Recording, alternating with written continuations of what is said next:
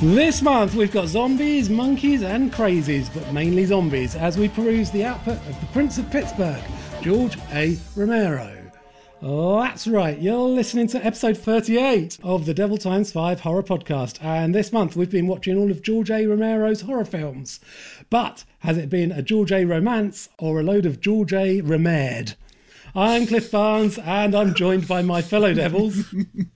Comedians Emily McQuaid, Luke Poulton, just out of bed and sounding a bit iffy, Brian Eno, and back with us for the first time in a while, Phil Gerard. Hello. Hello. CJ's had to prioritise other things in his life for a little while, but he will be back. So thanks, Phil, for coming back at relatively short notice. Great to have you back. It's a pleasure. Thanks for having me back. Thanks for asking me. Well, no Thanks for asking me on a cool week as well. George A. Romero's pretty cool week to come back, isn't it? Oh, yeah. Better than the Saw week that I left on. I thought it would be up your alley.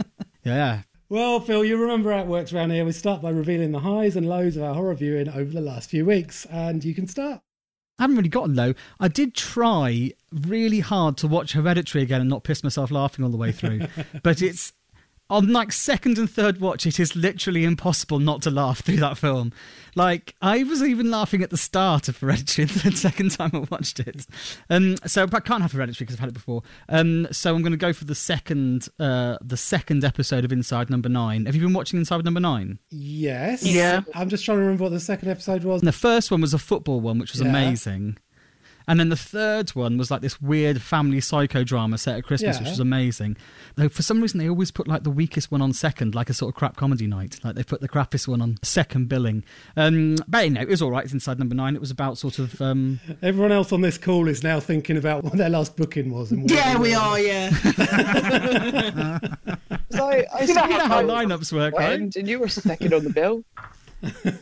Yes, that's true. But what you've done there is you've counted the MC. Okay. I was first on the bill. It was the one with the ghost mum. And it was the characters from Psychoville came back, which was quite cool, right? Like the characters from Psychoville came back and they were in a flat. I've never seen Psychoville. That's fucking Yeah, great. it was like Mr. Jolly. This second episode of Inside Number 9 I absolutely loved, but I, at the same time... Yes, that was great. That was great. Oh, they were the characters from Psychoville. They are, yeah, David and Maureen. At the same time, I know that I was kind of like target audience, because like, oh my god, Psychoville, yay! I had no fucking idea. Wow, I really liked it, and I'd have got even more out of it if I've seen Psychoville, obviously. But yeah, Mr. Jelly was in it as well. You'd love Psychoville. That's one of the best things I've ever done. I really like Psychoville. Yeah, it's brilliant. But did I think it was just a bit sort of wishy-washy and like not about anything? I liked it. Okay. Well, first thing you're all wrong about. My eyes. I thought I'd hate the second instalment of It, but I fucking loved it. It chapter 2. Really properly loved it. It chapter 2, yeah, I've done, and especially seeing as everyone said it was going to be poo, and I thought it was awesome. Like I thought it really was like properly pitched, exactly right. And I thought Bill Hader was awesome in it. Bryony. No, again, I've just not watched any terrible films recently. Everything's been a banger. So I'm going to wax lyrical about my high, which I finally got to see, and I was really happy because it was on Prime for like £2, and I was just waiting for the right time to see it, and it's in Fabric, and it's literally the best thing I've ever seen. Oh, really? New favourite film? It's my new favourite film. It was just fab, just every moment. Like, because I wanted to watch it months ago when it came out, and then I missed it in the cinema. And I was very much like, killer dress, but it's like, it's very much like, it's a killer dress. It's fucking brilliant. Yeah. It's so good. And Julian Barrett is in it, and I love Julian Barrett. One of the things I took away is just I really enjoyed how they answered the phone. Which is a small moment and nothing to do with horror, but it made me very happy. What, with saying phone number, yeah? Yeah, because I still remember my phone number in London. It was 01812415991, Bissett residence, Bryony speaking. How may I help you? And that's how they did it. Mine just went 5170. And of course, the classic one is Victor Meldrew picking up the dog by mistake and going 4291. Yes, yeah. But yeah, it's just such a great film. It's so fucking weird. I love all the sort of the weird witchcraft in it, and you know, getting a refund or buying a dress. There's such a ceremonial vibe to it, and it's just fucking brilliant. So that's a definite highlight. I guess the other highlight, I don't know, it's not really a horror though, but it's got horrible bits in it, is Parasite, which I saw, and again, it was just one of those films that it's just very unnerving, but very, very funny and very brilliant. So I've had a lovely month for films this month. Yeah, Parasite's good. People are absolutely fucking losing their shit over it now, aren't they? Going like, it's the greatest film ever, greatest film ever. It's like, it's not the greatest film ever, but it is very good. Yeah. I thought it was great. I mean, it's not the greatest film ever, but it was great. And I loved going in because I really liked Snowpiercer. And again, I don't know if you count that as a horror, it's more of a sort of dystopian, but I do like my sci-fi dystopia. And Snowpiercer is a lot camper. And it's got John Hurt going, I gave my arm to a baby. He gave his arm to be eaten so no one would eat a baby. It's a good film. But yeah, In Fabric is definitely one of the top films. I really wish I'd seen it last year because it definitely would have been my highlight of last year. As it is, it's my highlight of February. Cool. Emily? Well, I've got 2 highlights as well, and one of them is The Lighthouse. It's just William Dafoe farting. That's all it is. It's just William Dafoe farting for a good 30 minutes.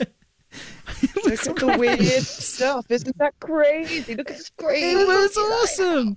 When did you get to see somebody beat a seagull to death? It's really good. I grew up in Worthing every weekend. Yeah, I think it's weird and involving, and at one point it looks like it's going to go full on batshit Lovecraftian, and then it doesn't, which is a bit disappointing. But and it's probably style over substance as well. But quite a lot of these things are. But I thought it was very engaging, and It's a lot of style, though, isn't it? yeah, absolutely. Like it's yeah. mega stylish. Yeah. It is beautifully shot, and I found it really, really involving. Been thinking about it ever since I've seen it, and I saw it on a day when it was a bit stormy, so it was a little bit like the film was in 4D. Wait, me and Beck went to see it in the art cinema in Lewis. Right. Oh, it's really nice, that cinema. Really nice, really posh. It's me and Beck and a load of sort of 50-year-old sort of artsy fartsy type people, and then on this side 2 blokes halfway through started tugging each other off in the fucking lighthouse. That's a film that gets you going. I know, do you know what I mean? And they totally knew. After about they've been going for a little while, and Beck kept on looking over and going, that is literally what they're doing. And then he started making a big show of he had a plastic bag, so he was just ruffling his plastic bag really loud. It's just this really surreal. They weren't trying to fill it, were they? Oh!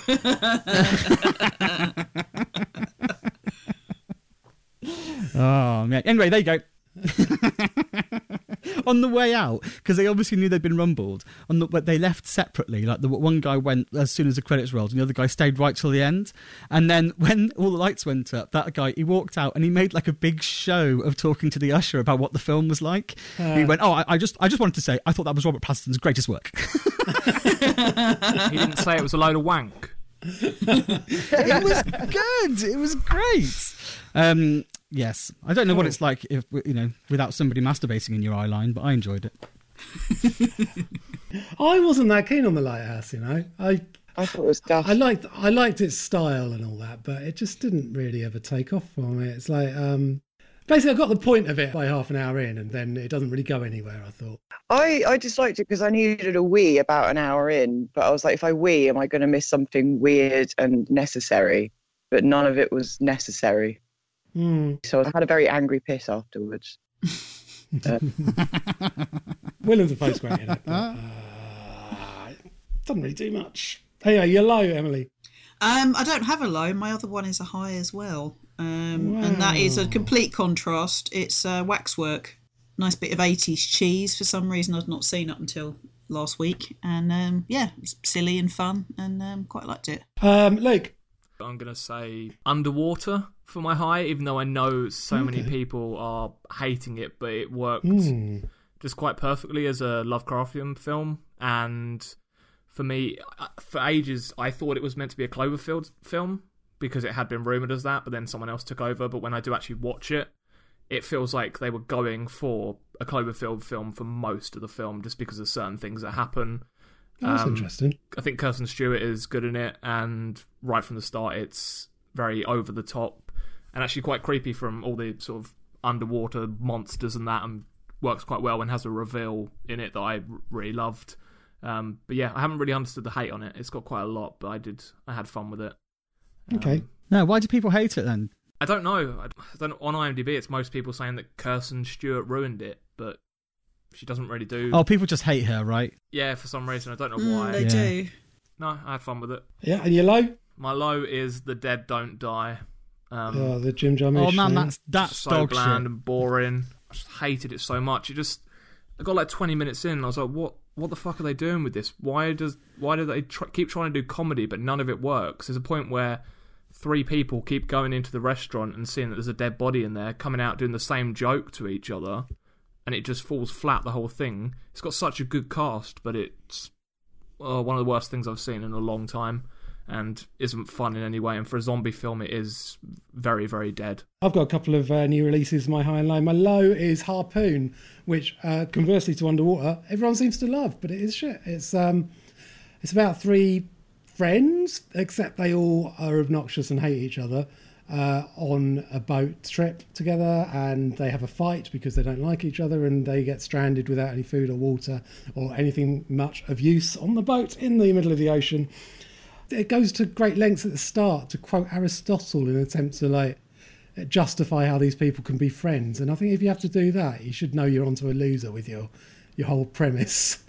And then the writer director Rob Grant has them quoting Jan Martel and Edgar Allan Poe, which doesn't really match the characters at all, to try and justify what their actions are. It's all bullshit. It's rubbish. It's awful and annoying, and they're horrible characters, and it is shit. In a nutshell. Anyone else seen Harpoon? I saw that it's certified fresh on Rotten Tomatoes and got really high scores. Yeah, people like it. I don't get it. It's I think maybe there's a film to be made about 3 people falling apart on a boat, but that ain't it. It's just they're horrible from the start. And something I really hated about it was it ends with basically the narrator, who's a fucking irritating smug cunt throughout anyway, chuckling basically about what happens at the end. And at the very end of the end credits, you hear the director laughing and go, that's a wrap, ha, as if it's going, for shit, innit? Bollocks. You're an idiot for watching this. It's rubbish.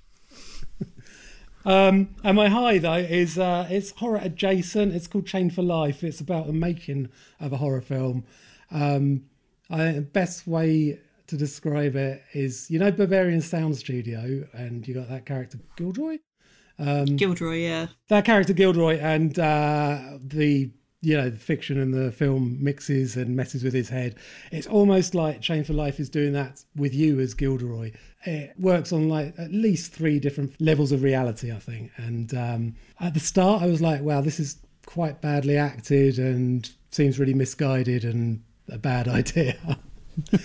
By the end of it, I was like, wow, that was really fucking fascinating. And I'm not quite sure what happened, but I really liked it. Chained for Life. It's got the guy from Under the Skin in it, hasn't it? Yeah, Adam Pearson, yeah. Yeah. Anyway, they are our highs and lows. Now it's time to move on to this month's theme. Best known for his zombie movies, beginning with Night of the Living Dead, we're looking at the career of George A. Romero. Romero, we love you, Romero.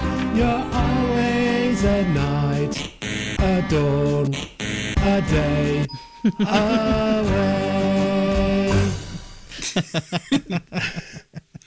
I think that is my favourite one yet.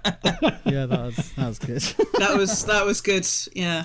The best thing about these is your little smile on your face, like I did this. Yay. I've done a thing. I've done a song. And in fact, we're going to start with the second of those zombie films, 1978's Dawn of the Dead. In 1968, George Romero brought us Night of the Living Dead.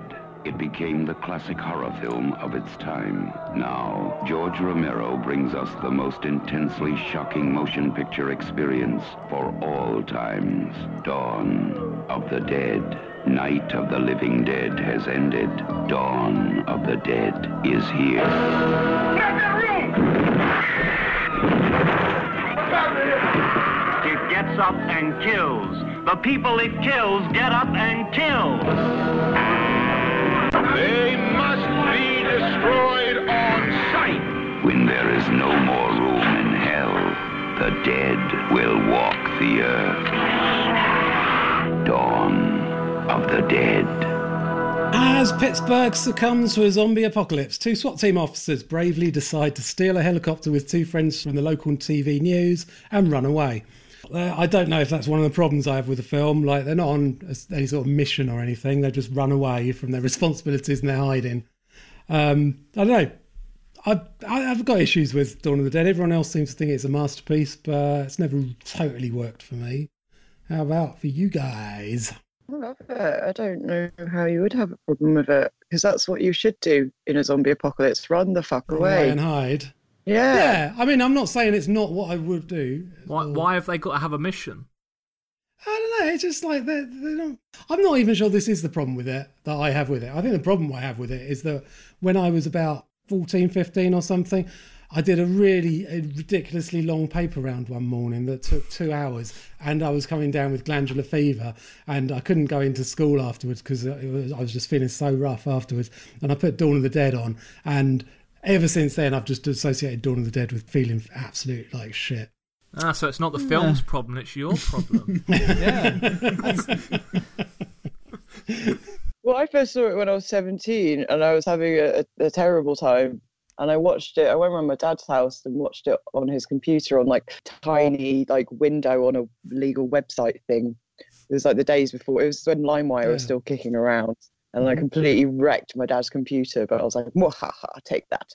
And it just really resonated with 17-year-old me's just like, fucking fuck this general vibe. And it's had a little special place in my heart ever since, because these people are terrible.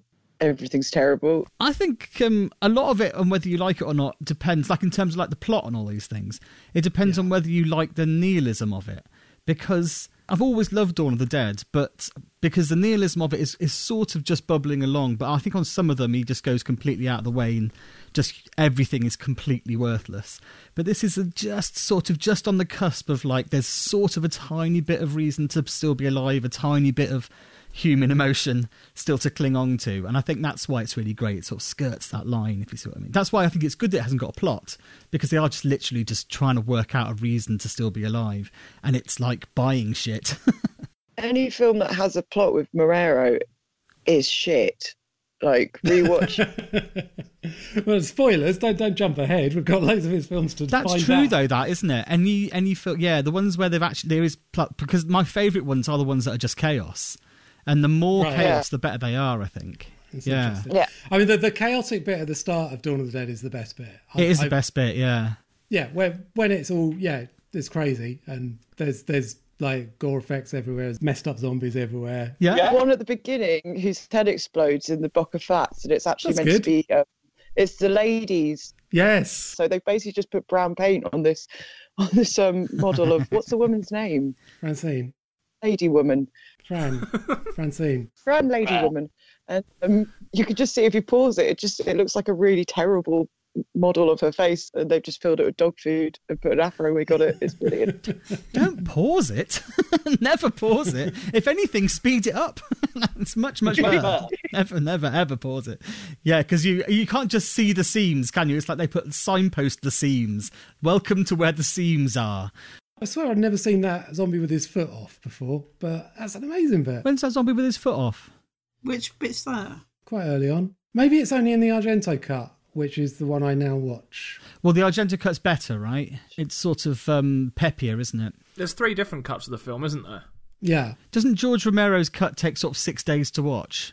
Pretty much. He really loves things to be as slow as possible. Week of the Living Dead. Yeah. It's about 2 hours 10, I think. It doesn't need to be that long, man. The main version. He makes some of his films just way too long.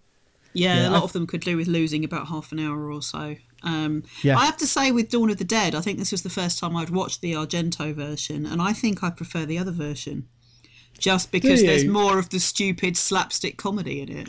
Oh, I hate that. I fucking hate the comedy. That's what I've always loved about it. When the zombies are all falling over on the escalator, that's brilliant. But in the Argento bit, it's all kind of like, oh no, zombies are everywhere, dun dun dun, loud guitars. Whereas the Romero one, you've got like the gonk playing, that silly bit of music, and they're just like, the remainder of their humanity is their stupid need to look at shiny things in shop windows, and making it funny and silly kind of emphasises that, I think.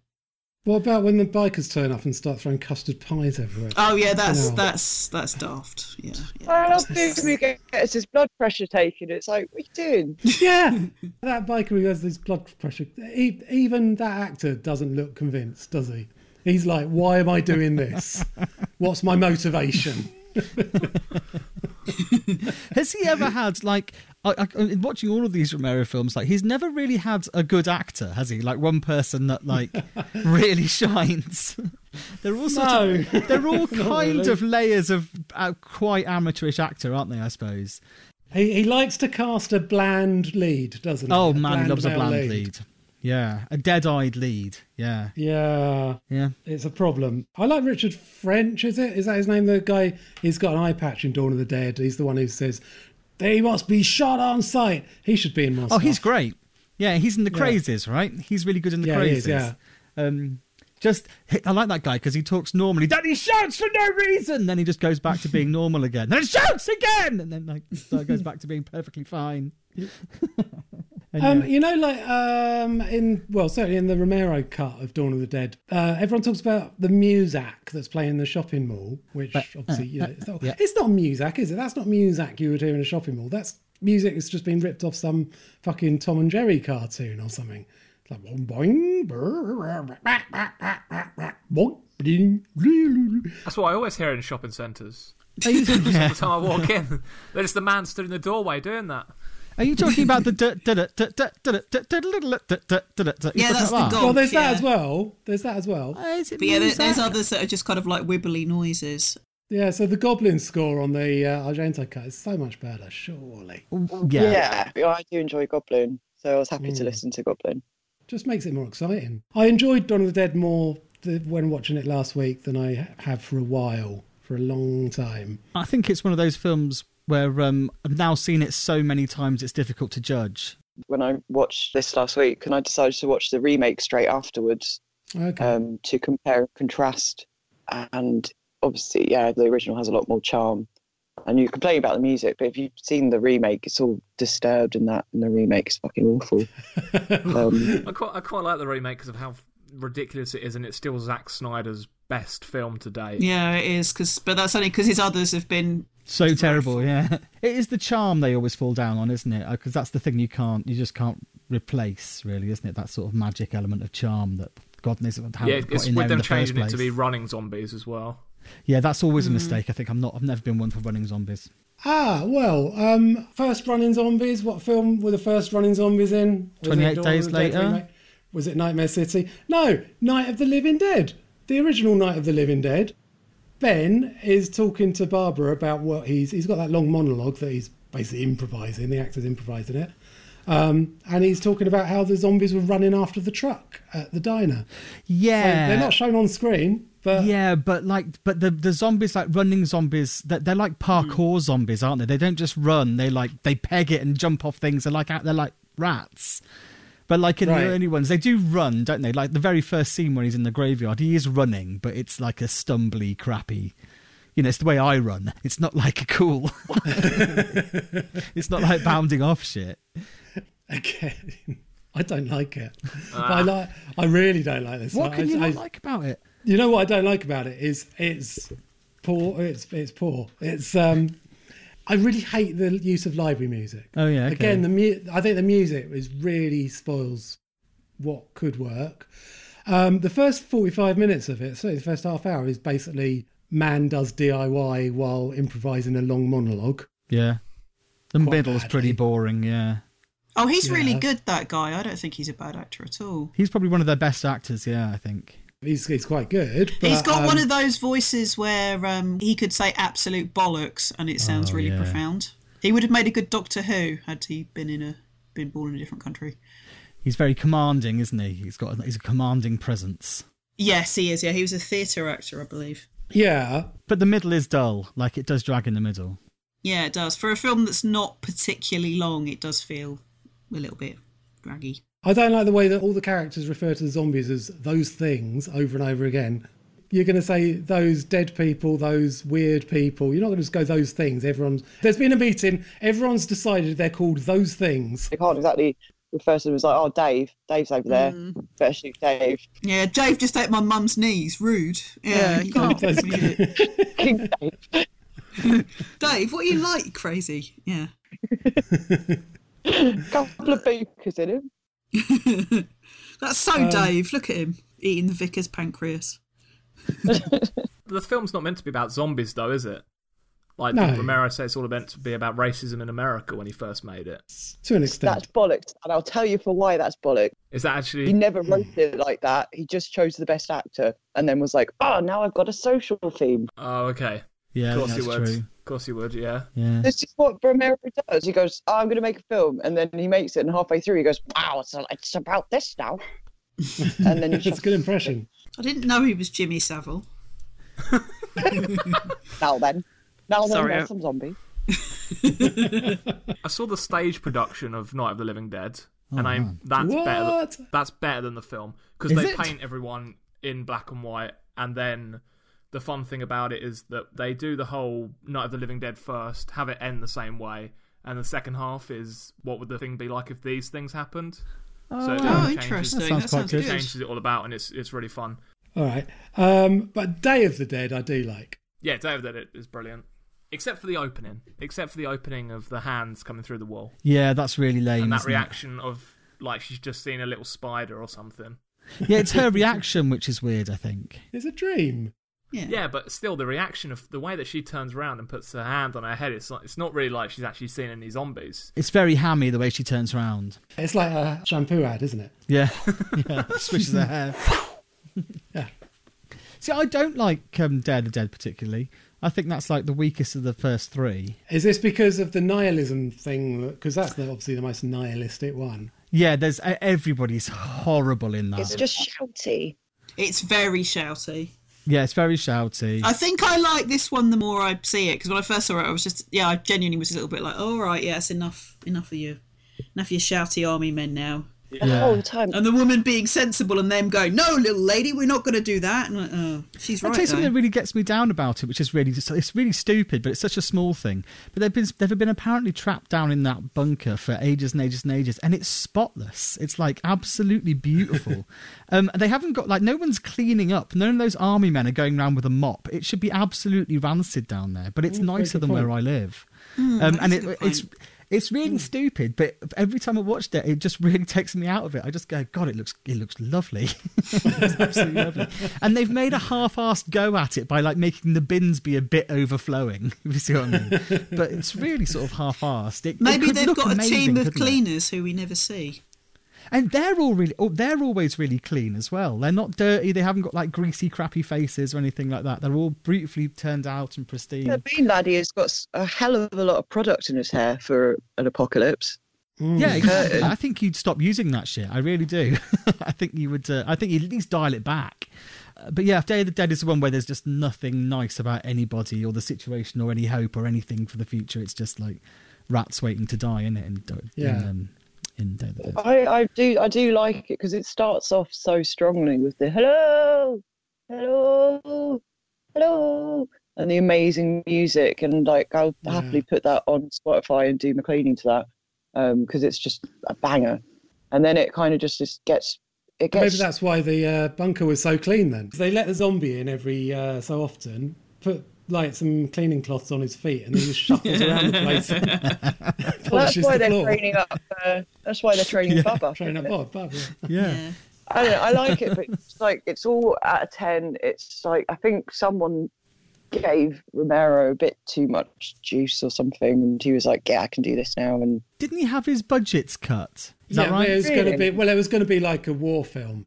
More like what Land of the Dead turned out like, but because he wanted to go like really gory and have an X rating, they said, well, you can't have that much money then, and so they had to just say, oh, we'll have to just do a film set in a bunker instead. The gore in it is amazing. The special effects, I think it's the best special effects of all of them. I think falling off the table is awesome. Oh man, yeah. They had the little brain zombie where he's just a brain. It gets a bit like Reanimator, like especially with the mad professor, fucking Frankenstein. Because his whole, like, he's basically just out of a pantomime, just like, oh, hello, I'm about to cut up a zombie, make it into my... I'm just constantly covered in blood and no one questions it. And it's like, and the hair, he's got stupid, like, mad scientist hair. None of it's subtle. There's at least some subtlety in Dawn. I'm not usually a big fan of subtle, but because it's all very annoying, but then you've got that great bit where Officer Curtains get the... the curtains, and he's just like lying on the floor shouting choke on them, and that's brilliant and not subtle, but that's really enjoyable. He's a good baddie, isn't he? He's a baddie that you hate. Like, he's like, yeah, you know, he's there specifically just for you to get riled up about, isn't it, and be happy when he gets his guts pulled out. And I'm behind that. You know, I think that's great. I was I mean the way he made you hate him is just he was constantly shouting and just being really unreasonable about everything. They're going like, oh, we've got a solution to the zombie apocalypse. It's, I don't care about a solution. I want you to know how we're going to stop these fucking zombies. Like, mate, that's what we're trying to tell you. He'd be like, if you offered him a cup of tea or a sandwich, he'd be like, thank you for my sandwich. Like, there's no he's constantly at 11. No, he'd be more like, never mind the sandwich, where's my fucking sandwich, is what he'd be like. Yeah. And then you got the men in their little caravan at the end of the cave. Yeah. Are they a gay couple? I don't That's think how I read it. They're just united in their love of rum and whiskey, I think. They weren't even meant to be in the film. Just George Romero walked in. That's where they were keeping their caravans. That's why they put on the fake accent. The accents are incredible. Yeah, there's an Irish one, isn't there? Yeah. There's an Irishman and a Jamaican, I think. There's an Irishman and a Jamaican man, but the Jamaican man goes Irish for half of it. I think they got their scripts confused at one point. I think it's just when you hang around with someone for long enough, you start picking up the nuances of their accent.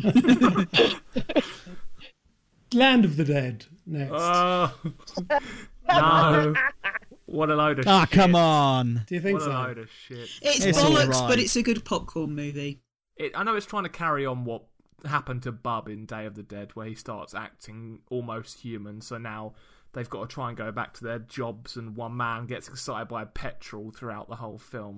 That he actually sets a car on fire in the end. Oh, I don't understand this film. I like that it's a whole film about trying to repossess a van. I mean, it's a nice van, but like they put a lot of effort into trying to get that van back. All of it is just like if a teenage boy spaffed on a zombie film. Oh, just Dennis Hopper as well. Well, he's always good value. I enjoy Dennis Hopper in this. He's phoning it in, I but do. you know, still Dennis Hopper. I like the film. I think the effects are great. I love the way that it mixes up human actors with zombie makeup and really decomposed zombies that are puppets. So you got them moving around together. Yeah, there's a lot of good effects. That zombie that, you know, the one who jumps out of the fridge that's full of champagne. How long has he been hiding in there waiting for that? How did he even just waiting fit? for a hand to go in. He's playing the long game. Yeah. The zombie priest who is just like, it looks like a headless corpse, and then suddenly a head flips up. Oh, it's amazing, that bit. I love that.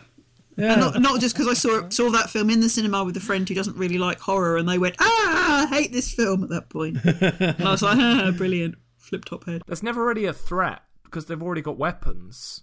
That you don't really, right from the start, when they've already got a massive fuck off car with guns on it, you don't ever think, oh, I'm scared for these people. It's like, no, they've got everything they need, and even when they go to the shop to get all the alcohol, it's weird. How long is it of zombies are meant to have been around for? Because the army have already put out like barbed wire fences, but every single shop they go to, there's always food. And they're still explaining to each other what zombies are. I was thinking that all the way through, thinking you've supposed to been living with this for decades. Yeah, because it feels like a lot of time has passed. That everything is kind of divided up into zones, and then you've got the rich people over here, and people are making money off it, etc. I really like the bit where the Cholo, who's John Leguizumo's character. Yeah. I really like the bit where he's bitten, and his mate says, "Shall I shoot you in the head?" And he goes, "No, I've always wanted to know how the other half live."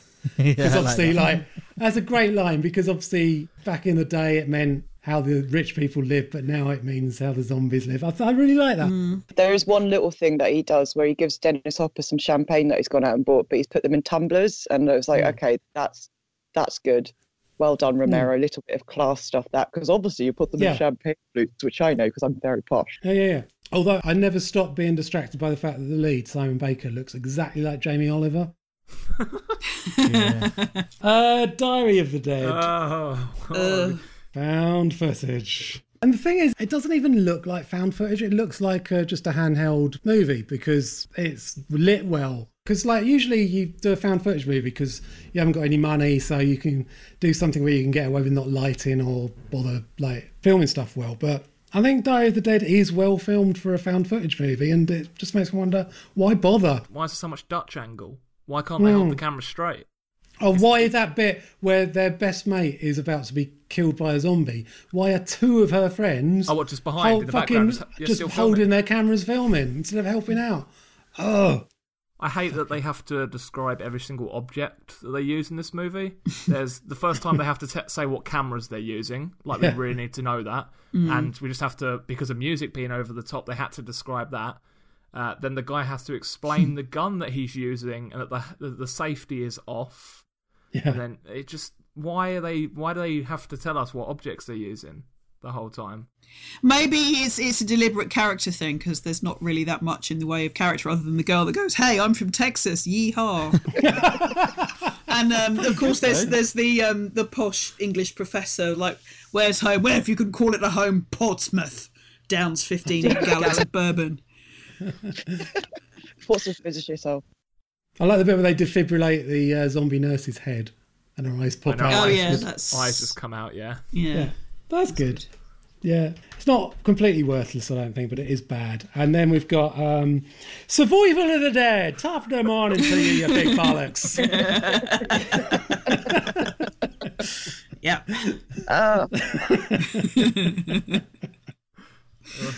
If somebody could recut it with the cast of Father Ted in it, that would be kind of better. I hear maybe. you're a zombie now, Father.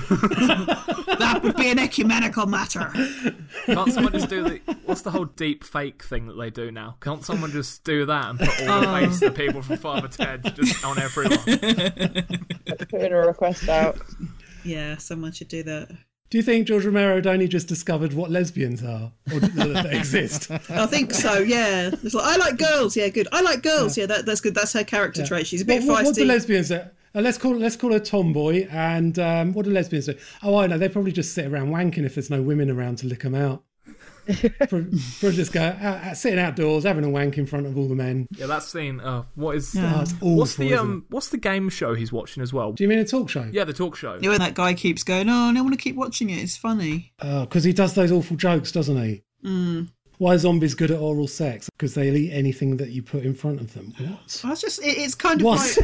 like, well, it seems Roy Chubby Brown survived the zombie apocalypse and he's writing for this show, which one army guy finds hilarious. I just don't know who was asking for a sequel of the army men from Diary of the Dead. Yeah.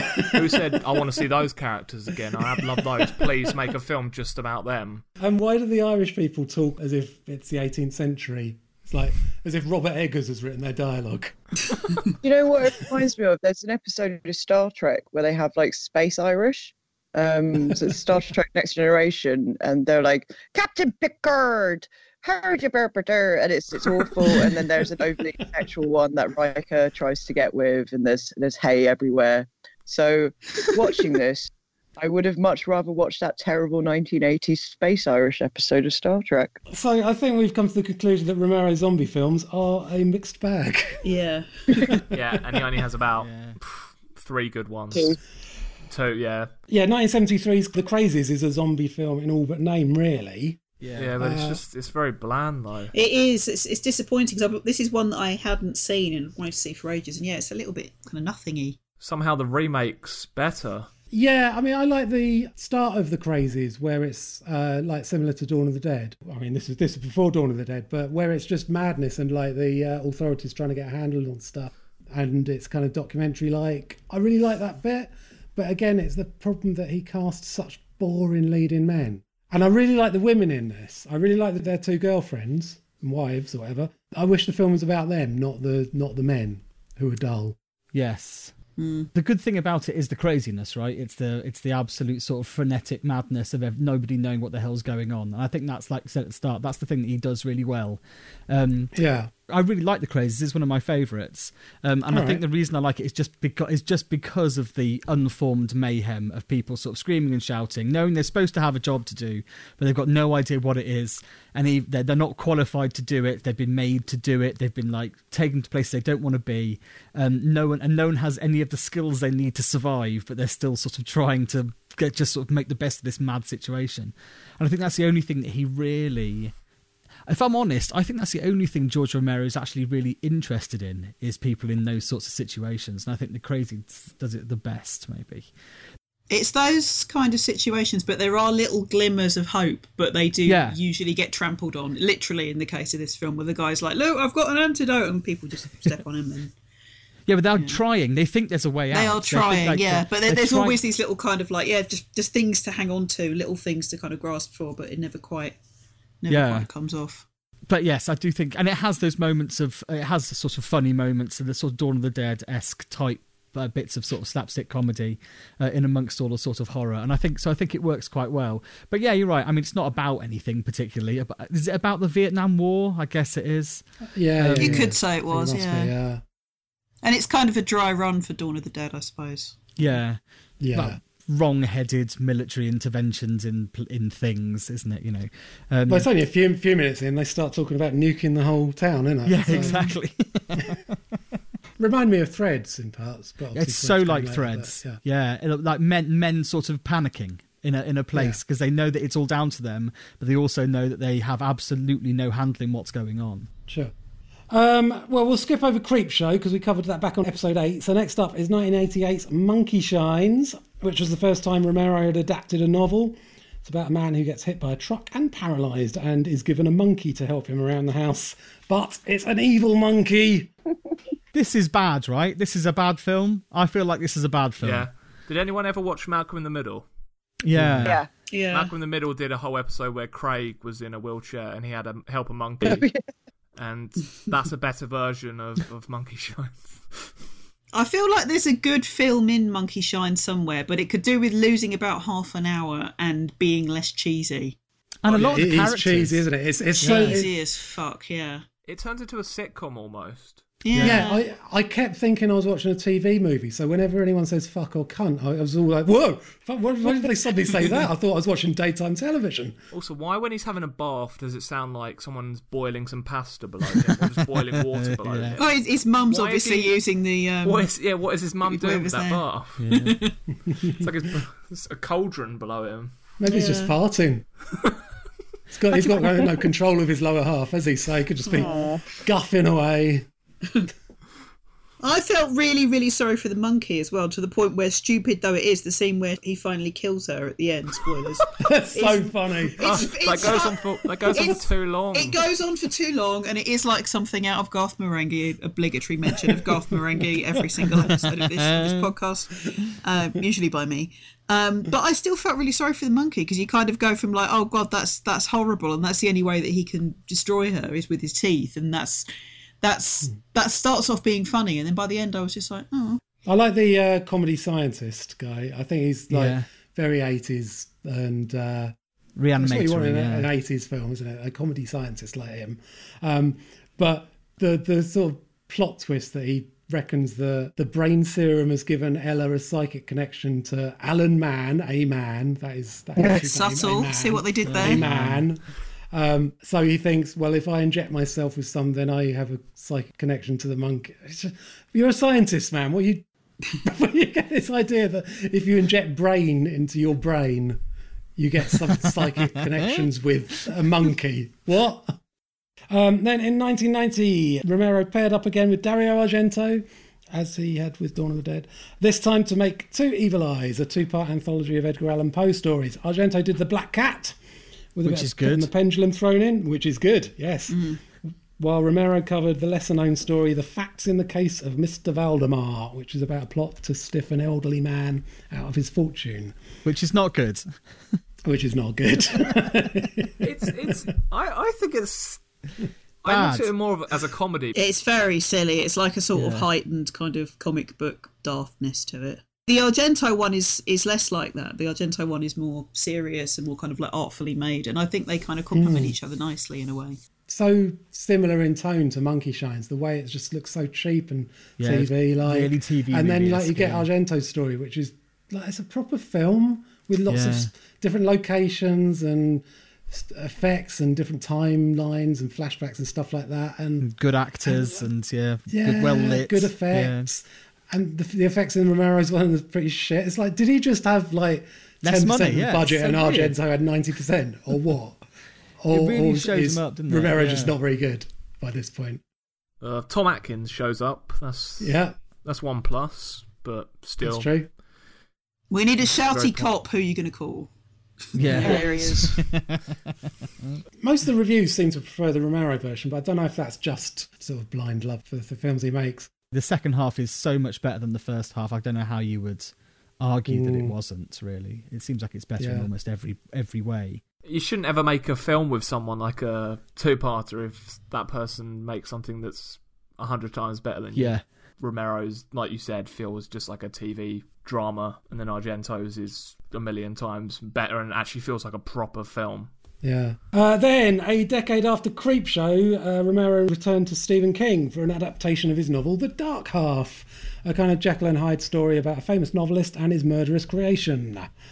Phil, you're our resident Stephen King expert. Does The Dark Half work for you? Well, I've read the book, but I haven't seen the film, so I can't tell you. But Right. what I can tell you is that The Dark Half is possibly the nastiest Stephen King novel. Like, it's unacceptably horrible. So I was going to ask, like, the reviews I've seen of it says that it's just extremely boring, and for such a nasty novel that The Dark Half is, to make a dull film of that seems to me quite sort of impressive, really. Is it as boring as people say it is? I liked it. It's Really? all right. The story's solid. It is a little bit dull in places, but there's also some bits that are quite interesting and freaky. But I think by the sounds of things, they've toned it way down from. I haven't read the book. But Yeah, and Toned it way down. it's clearly been intentionally toned down. Like the guy who gets his cock cut off and stuffed in his face is just shown in silhouette. There's no evidence that there was ever There's no cock stuffing filmed. on camera. Just Yeah. Oh. No, it's not like it was filmed and cut out. It was always Yeah. intended to only be shown in silhouette. So, you know, it's tame. It's very kind of R-rated. It's not like they were trying to push boundaries or anything. Which is weird because Romero does do some really horrible things in his films. Like, you know, some real brutal, nasty, realistic violence type stuff. So I don't know why they would dial it back so much for this one. Well, yeah, I think they just wanted to make a mainstream... Well, it was 1993. Yeah, I guess. You know, horror was different in the 90s, wasn't it? Yeah. Actually horrifying people was the last thing that films wanted to do. Yeah, it's all tongue-in-cheek, isn't it, that in the 90s? Yeah. And, you know, like the plot of The Dark Half is stupid. I mean, it's somebody's, you know, pseudonym coming back to kill them. So it's like a really silly plot idea. So you can probably get away with it in a book a bit. But in a film, the sort of silliness of that is really going to come across, isn't it? Do you know what I mean? Like if your pseudonym comes knocking at the door. It is silly, but I think that side of things, as far as you can ever possibly get away with that, it is a daft story, but it's solid. I think it would help if it was a better actor than Timothy Hutton playing that character, because he doesn't really do the extremes of the two sides of the character. Yeah, he's not great. It is ridiculous that he's called Alexis Machine. Yeah, that's a ridiculous name. He's a machine! Yeah. Yeah, you can ask him to set a timer. If he was English, he'd be called Bernard Teasmaid. And the last film Romero made before returning to the zombies for the rest of his career was Bruiser, a kind of surreal comedy thriller about a loser who wakes up one day to find he no longer has any facial features and takes that as the cue to murder the people who've walked all over him. This is bad, isn't it? It's a bad one. It's bollocks. It really is. Peter Stormer's having a lot of fun. Yeah, he really is. Yeah, Peter Stormer. Yeah, it's the fashion mag boss. Peter Stormer. He's brilliant. Yeah. He is the only reason to watch it, I guess, isn't he? He's so beyond the pale. He is a very good actor. A walking erection. Such a bastard in it. The noughties was such a weird fucking time for film. That's all I could gather from watching this and just remembering the films that were released in the noughties. Like, no one knew what they were doing. It looks so dated and so cheap. And it was really like, it's the first Romero film I watched that wasn't zombie related. And I put it on, and me and my mate were watching it. We kind of turned to each other going, isn't Romero supposed to be good? I took it to be similar to, I don't know if you've seen these films.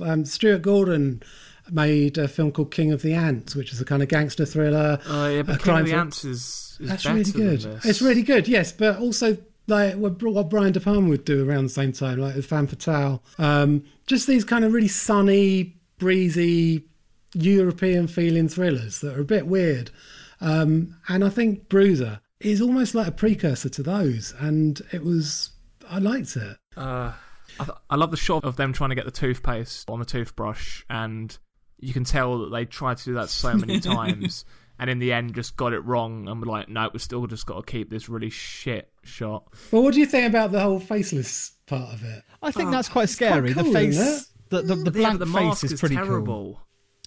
I think it's a good Yeah, mask. but the Yeah, concept, it's a good the mask. concept of waking up without Yeah, a the face. concept is interesting, Yeah. but when he starts painting it, Oh yeah, that- Yeah, I that guess, loses yeah. it a bit when he goes into that house and he's just painted a black cross over the whole thing. It makes it just really odd. That's to It show doesn't that really he's work. cross. Yeah. What did He's strike me grumpy. as a bit weird was it seems a bit misogynistic. It feels like a story that an incel would write. It is a Which- little bit, yeah. yeah. Oh God, Given the like one of his first films was Season of the Witch, which is very feminist. Did he just grow old and turn into a cunt? Who knows? You know. Well, Maybe he was just imagining what it was like to be a young cunt. It's not that it's not that just, but I mean everybody ignores him. I suppose if it had been like he's ignored just by women, then I suppose so. But like because everybody ignores him, then just by definition, some of those people have got to be women, and so I can see maybe it comes across as more misogynistic because of that.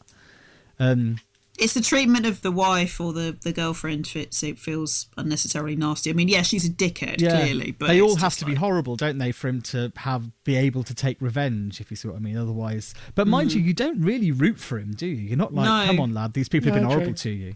Like it's a similar sort of thing to Joker, isn't it? Whereas like it's a man who's not very nice, but the whole world is sort of turns against him. But even in Joker, you're rooting for him a little bit, aren't you?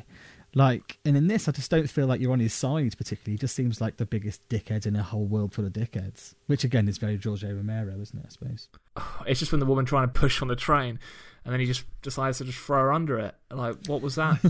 I know it's his fantasy, but I thought that was it's amazing. just someone's that angry about someone pushing. He's like, no, you don't. Oh yeah, I'd forgotten about those fantasy sequences. If the whole film had gone in that direction, where he just imagines killing people, that would have been brilliant. and then it's got that terrible like iMovie ripple effect to show us all. Oh yeah, fun. because it does weird Oh, zoom. so terrible. Yeah, it's awful. Well, shall we rewind back to 1977 for our second feature, Martin? My name is Martin. I'm 84 years old. People think I'm crazy when I tell them how old I am. I'd like to be normal.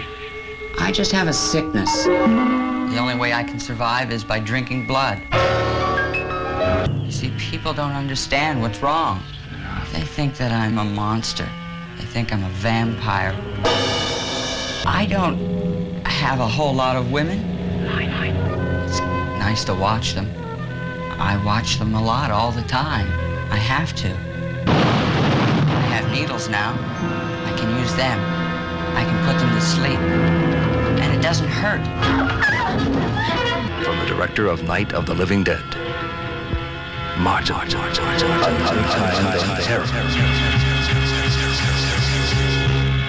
A young serial killer attacks women and drinks their blood because he believes that he's a vampire due to an ancient family curse.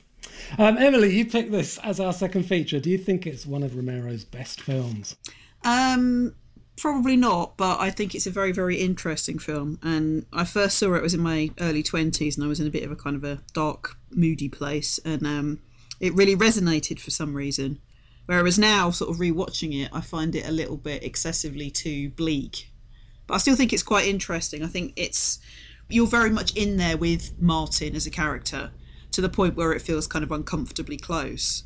whilst at the same time I still couldn't actually tell you whether he is actually a serial killer or indeed actually a vampire or just a sad, lonely boy. Do you think the killings are possibly not real then? They're just his fantasy? They could be. I think they're real. They're definitely real. Yeah, I don't know, because the scenes that are very, very definitely fantasy are the black and white ones, which are very much kind of like old school vampire movies. But I mean, it could be that because the scene at the beginning, I'm not sure if he actually means to kill the woman or if he just wants to like knock her out and then drink her blood, and then he's not bothered whether she dies or not. But I'm not sure. But then he does make it look like a suicide. He does, yeah. But he has a fantasy before that, doesn't he? When he goes in that room, he has a fantasy of her turning him around and putting her arms out to hug him. Yeah, that's right. Well, she's like the sort of sexy lady in the billowy nightie and sort of old school Dracula kind of thing. And then in fact she's just a normal woman who's just put a face mask on and she wants to go to bed. And there's this random kid in her room and it doesn't work out how he planned. So it's very much kind of like a sort of an intimate portrait of that kind of adolescent thing where all your kind of fantasies are very, very heightened and reality looks shit. But of course, if you're someone who's moving in with a family member who thinks you are actually a vampire and deserve to be staked, it really is shit. So it's an interesting one. His great uncle does look like Colonel Sanders. So he does so yes. much, yeah, so much. All he knows is meat, and he just wants rotisserie Martin. Really, is what it is. Isn't it? He just wants to cover him in the seven herbs and spices. Anyway, I just learnt that you can kill a vampire through their belly button in this film. People that are stake in the mattress next to where they're sleeping.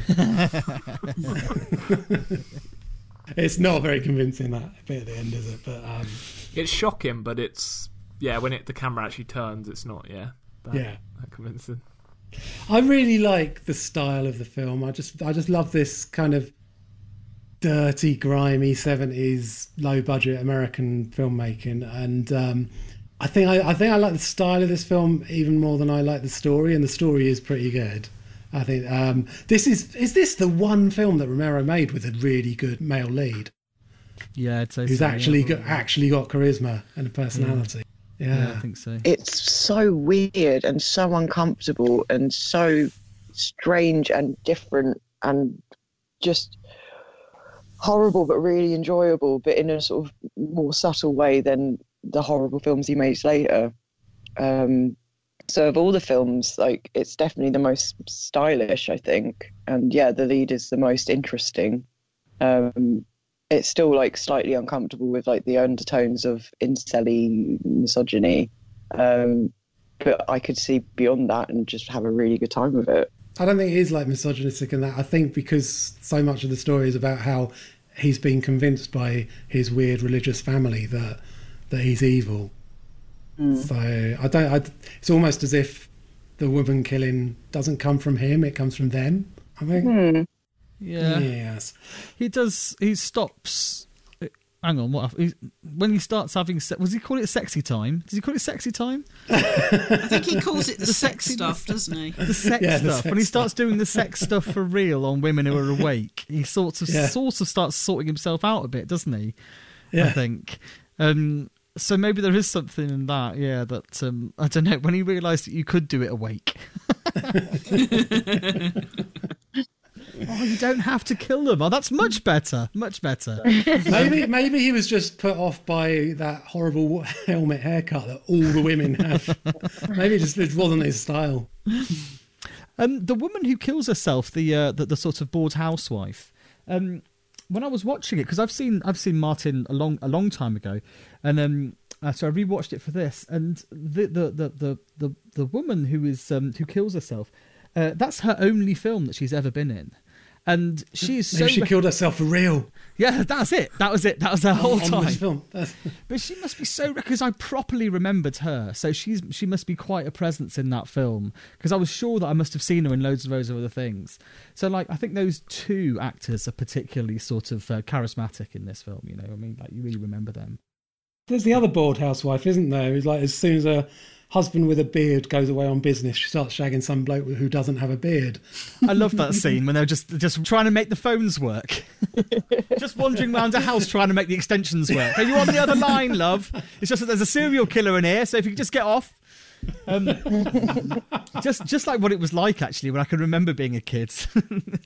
On the extension in the bedroom. That scene, actually, the home invasion scene, is goes on quite a long time. And I don't think Romero really keeps a grip of it to keep it that interesting for that long. I quite like how it goes on for ages, because it just, again, it's sort of, you know, it's like, what would you do if you're a zombie apocalypse? You'd run and hide. What would happen if a slightly inept vampire serial killer comes to the house? It would take quite a while.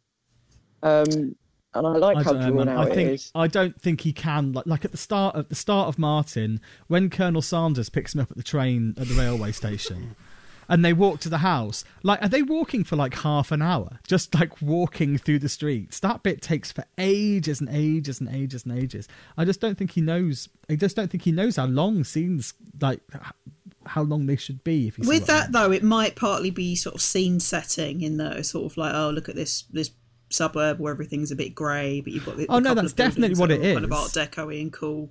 And also, it might be a character thing. It might be that the old man's making him walk rather than take the bus because he thinks he's evil. You walk, walk the evil out of him.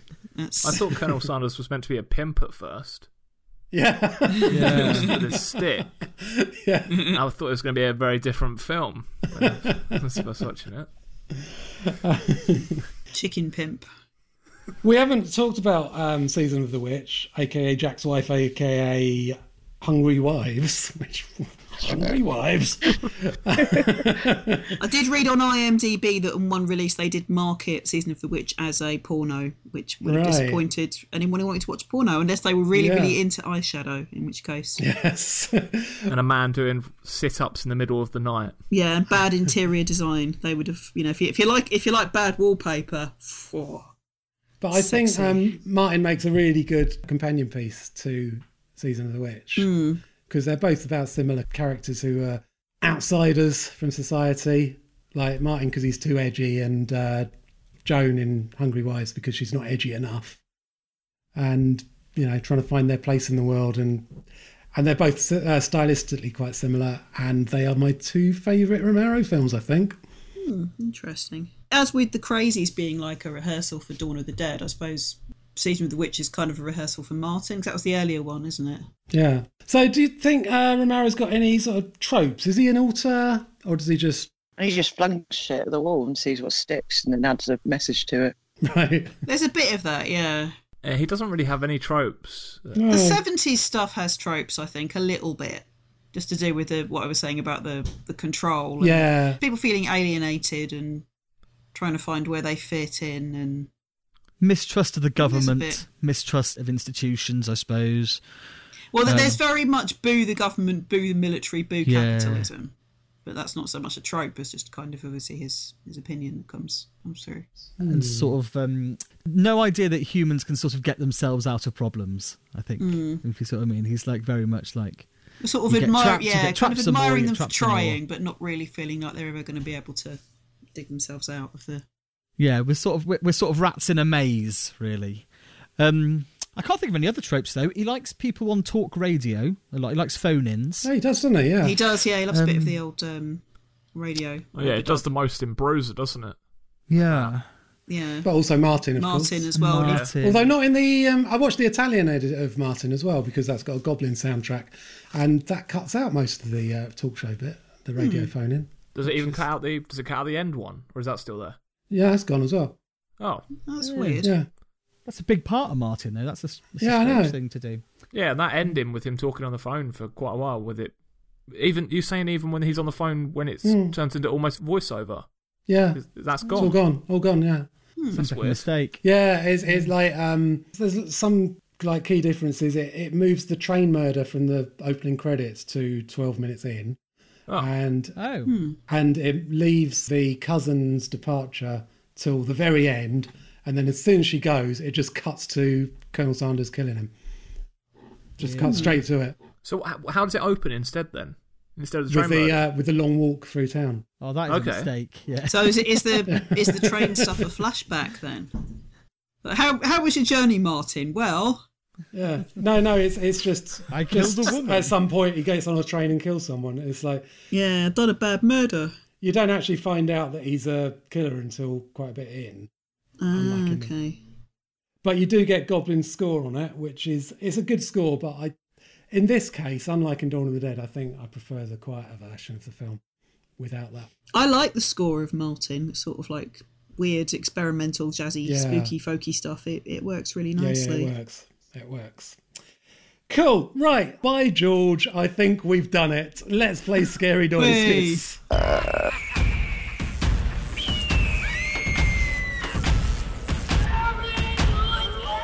This month's teams are Bryony and Phil playing against Emily and Luke, and one half of each pair of Scary Noises comes, of course, from a George A. Romero film. So here's your first pair of Scary Noises.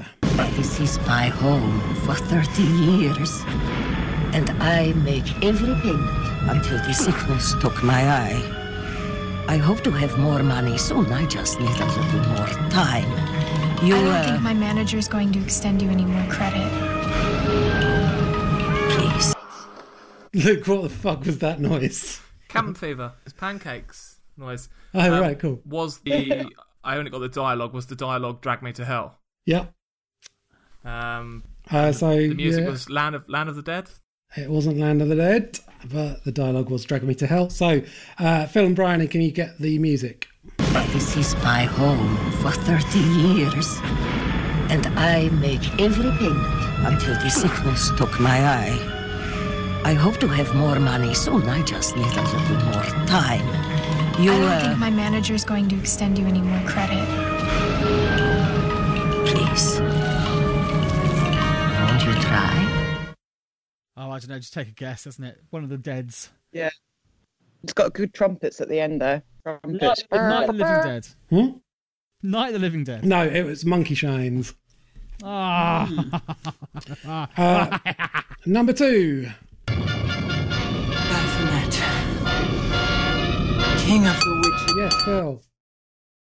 The music's Night of the Living Dead this time. It is. He gets the dialogue. Something to do King of the Witches. That's all I heard. King of the Witches. Who's the King of the Witches? I don't know. Simon, isn't it? Yes, it's Simon. Is it Simon and the Witch? You mean Simon King of the Witches? Yeah. Which is a film. No, it's not Simon King of the Witches. Oh. So, Emily and Luke, you get the dialogue. Baphomet, King of the Witches, Lord of the Knights of Templar, triple face fuck monster of remorseless intent and illuminator of poisonous knowledge. Give me strength, my heart. Don't know. Did she say triple fuck monster? Yep. Yeah. Something like that, triple head fuck monster. Satanic Panic. Oh, of course. Bugger. Okay. Right, number 3. Half till midnight, that's 2.5 hours. Now I won't be there and Dead Reckoning won't be there, but I'm... Yeah, Bryony. Land of the Dead is the dialogue. Yes. Music? I can't even sing it. I was just excited to hear John Foger's album.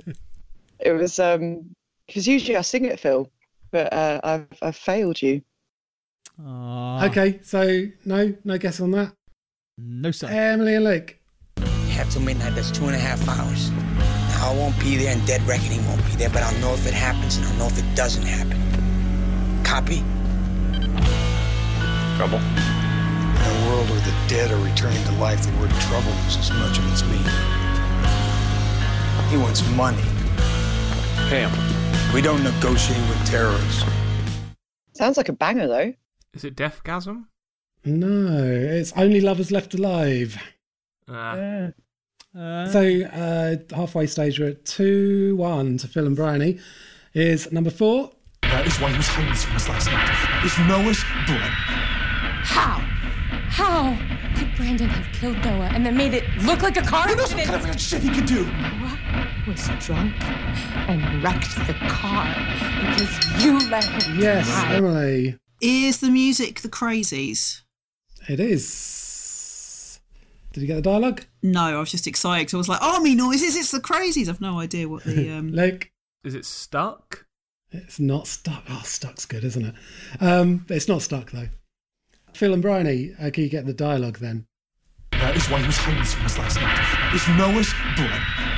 How could Brandon have killed Noah and then made it look like a car accident? That's what kind of shit he could do. Noah was drunk and wrecked the car because you let him drive. And now you are trying to take out your guilt on our 12-year-old son. Something about a kid being a dick. Dick Kid. Dick Kid. Pet Sematary. Pet Sematary. Well, I was trying to think of kids and car accidents. No, it was Brightburn. Is that the superhero one? Yeah. Yeah, that was a very forgettable movie. Number 5.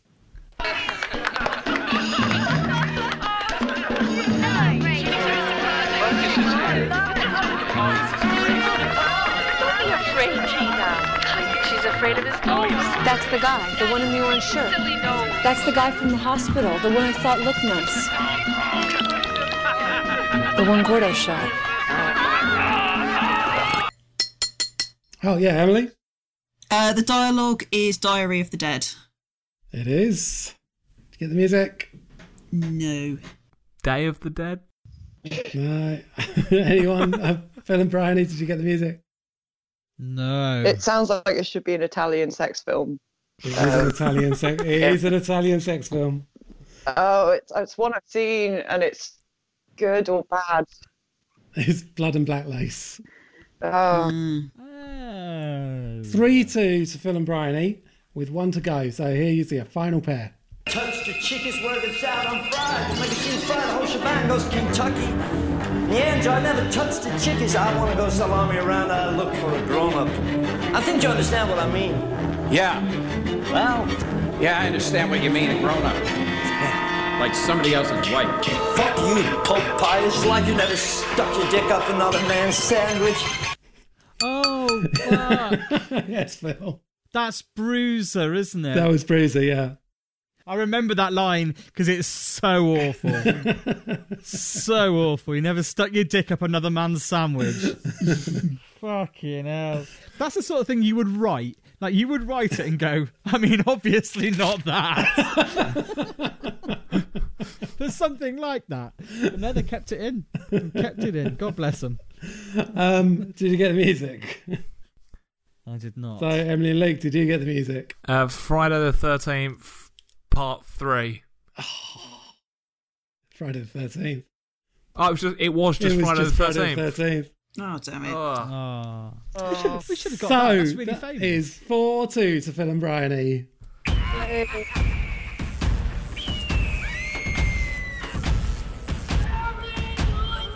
Our next month's show, Haunted Houses.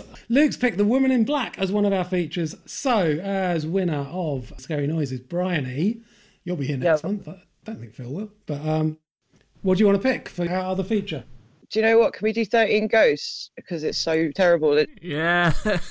It's Matthew Lillard and Pete Matthew Lillard, and it's the one on the list. I was like, haha, that's terrible. Let's watch that in depth. Oh, it is. Excellent. Good. I've never seen it. I've never seen either of those films. Oh, it's going to be great. So message us on Twitter at DevilX5 or email dx5podcast@gmail.com or leave a message on Facebook or Letterboxd and let us know what other haunted house movies you'd like to hear us talk about.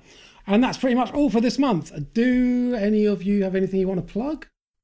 You can listen to my podcast if you like, Crash Bang Wallop podcast, all about disasters. We're doing the Bristol Channel tsunami this month. Yes. Which is when a tsunami hit Bristol in 1606, except it didn't really. But yeah, this Crash Bang Wallop podcast. Find us on all good podcast platforms and all the bad ones as well. Cool, yes. We'll leave it there then. We're back next month with Haunted Houses. So what we're doing, 13 Ghosts and The Woman in Black are our features. Until then, thanks for listening.